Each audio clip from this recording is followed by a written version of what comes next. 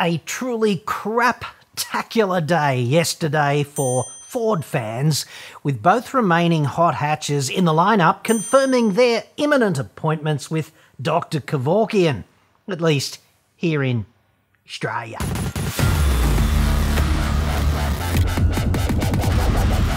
I'm John Cadogan from AutoExpert.com.au, and I get new cars cheap. But not those shitboxes, at least not anymore. You'll probably have to buy a Volkswagen or a Renault now if you want the authentic Enema O-barbed wire performance car ownership experience, won't you? Website? Card? Maybe. I do hate funerals. Both the Focus ST and Fiesta ST have been segment-defining hot hatches for Ford Australia and have put smiles on the faces of enthusiasts across the country, and we want to thank those fans for their passion. You can just feel it, can't you? I know I can. He is faking us out. But with these semiconductor-related supply shortages and our focus on emerging areas of growth, we've made the difficult decision to call time on these iconic hot hatches in Australia. We look forward to sharing more about the next era of our performance vehicle lineup soon. Did you see what he did there? Like, focus on emerging whatever? Focus? This is the kind of thing that passes itself off as clever in automotive PR. Notice how there was not even a moment of silence before getting out the lube, applying it liberally, and stroking hard on how impossibly excellent the future is gonna be. Kids, Daddy fell off the roof earlier. But that's okay. I've always had quite a thing for the milkman. Andrew Burkich there. Not with the milkman, dude.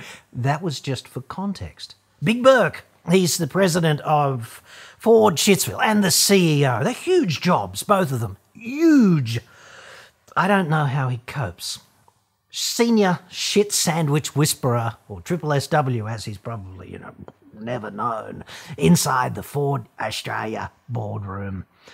As you doubtless recall, Ford Shitsville has already boned the non-ST Fiestas and Foci. That was some yonks ago, metric yonks too, the big ones. So exactly why have we all been invited to yet another Ford Focus and Fiesta funeral? Ford Australia today announced the Focus ST, Focus STX and Fiesta ST will depart the local lineup by the end of the year as the company focuses on areas of growing customer demand, such as SUVs, commercial vehicles and electrification. Okay, so 3 key points on this. Without the Ranger, Ford Australia would already have moved its head office to the Mariana Trench, right next to Holden. And they've already reserved space for Honda down there, as I understand it. Without Ranger, there's no Everest, right? Because it's a shitbox derivative. In the first 6 months of this year, Big Burke's mob have managed to inflict the curse of the Blue Oval upon 28,562 innocent Australian victims. More than 23,000 of those vehicles were Rangers and Everests. That's 80% of total sales. Like, without the bogan pacifiers, Ford Shitsville starts looking about as viable as John Barilaro's career as a trade envoy. Which brings us to point number 2, the evolution of the Australian bogan. Today, there's simply more mainstream Centrelink cred embodied in a Ranger Wildtrak than some hot hatch. Drive past your local TAFE sometime, dude, when school is in. There is no conga line of slammed WRXs and V8 Commodores and Falcons. Little Muzzy, aspiring plumber with testes imminently to drop, perhaps, is tomorrow's Dingo Piss Creek aspiring adventurer.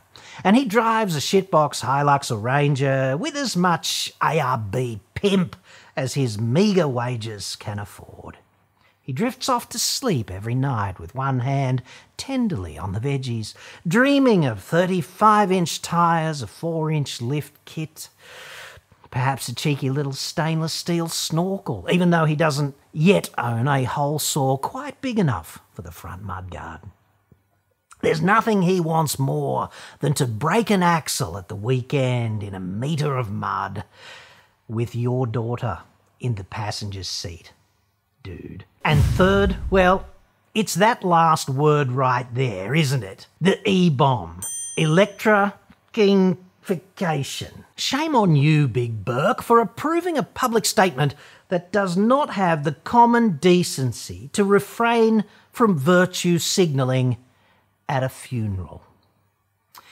It is abundantly apparent to those of us with an IQ above the room temperature in degrees C, so pretty much everyone except politicians and car company executives, that Ford Shitsville's future is leveraged heavily on fitting the biggest, most fuck-off capacity internal combustion engines it can in its most philosophically antiquated, bogan-friendly CO2-belching shitboxes, New Ranger and Everest.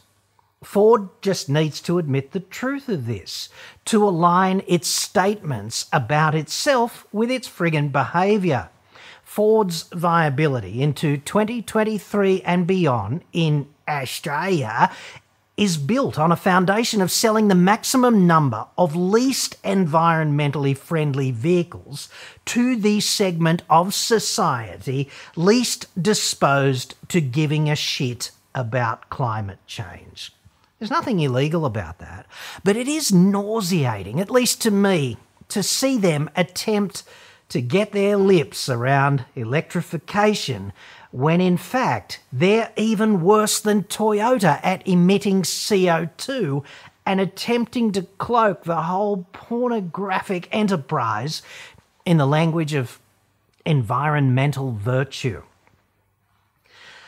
I therefore challenge Big Burke of Ford Australia, the shit sandwich whisperer himself, dude, send me a calendar invite. On behalf of society, I would dearly like to know the exact date when the first all-electric Ranger towing a 3.5-tonne acoustically transparent aluminium chitoir, when's that going to darken the shores of Dingo Piss Creek exactly? And pray tell, when it gets there, will the bogan faithful be overcome with orgasmic environmental joy, or will they burn this travesty to the ground for its heretical desecration of a deeply sacred site and then, you know, number one all over its smouldering corpse? Let me know the most likely outcome in the comments below, would you? Especially if you've ever been to the Summer Nats. And now, this emotionally uplifting A-grade item of auto expert support, some would say love, from you in the audience, most probably a Ranger owner. Wow! I've never seen a more off-point weirdo rant on YouTube, lol. Stop saying dude. Dude, it's creepy and you are not cool and you never were. Well, maybe you were once, but I don't have the time or patience to look at your previous stuff. Have a look at why you are so far down in the search results. Because many people do real short and non-time wasting, hands-on, straight to the point, far more informative reviews. Lots of people. And lose the camo. It's a bit too Ivan Milat. Get back to reality or disappear, buddy. It's a brutal and competitive world out there. You will soon be very irrelevant. Goodness me, what a painful reality check. As the dentist said, apocryphally, with a demolition hammer jammed halfway down some poor sap's friggin' pie hole, dude, did I hit a nerve? Viking overlord there. That's a hell of a big job too. It's very hard keeping all the hordes on the same page, I know. Those Vikings historically only ever kind of temporarily united, except in Valhalla with Odin. obviously pissed off their heads. Not too many Viking overlords would therefore have time in their busy schedules of horde unification to offer their expert executive producer-esque advice, I suspect. So thank you sincerely, Mr. Overlord. On reflection, however, it does seem to me that he might be looking into the glass teat just a little too often and seeing his own self-loathing projected right back at him. And what's wrong with Ivan Milat, dude? Why single him out? Has he not suffered enough, I ask you? It just seems unfair, especially as Mr. Milat can no longer defend himself, obviously. If you're an aspiring YouTuber, right, my strong advice to you is this. The comments universe is a cesspit of Viking overlords, sprawled on their sweat-stained couches in their basements, in their underwear, which they've been wearing all week, with all of their friends, i.e., alone again, still, channeling their own inadequacy back to the world via Wi-Fi. Yes. The real skill of being a creator on YouTube is not filming and talking and all of that kind of stuff or having something to say. It's learning how to be the giver of absolutely zero fucks when confronted by propositions such as this. Not just pretending it or saying it defensively, not deploying a zero fucks statement to defend a fragile set of feelings or something, actually becoming a Jedi master of Golf, Zulu, friggin' Foxtrot. It is so impossibly liberating when you manage it, though. Just channel your inner sociopath dude, YouTube creator type. I say that like it's a bad thing. It's not.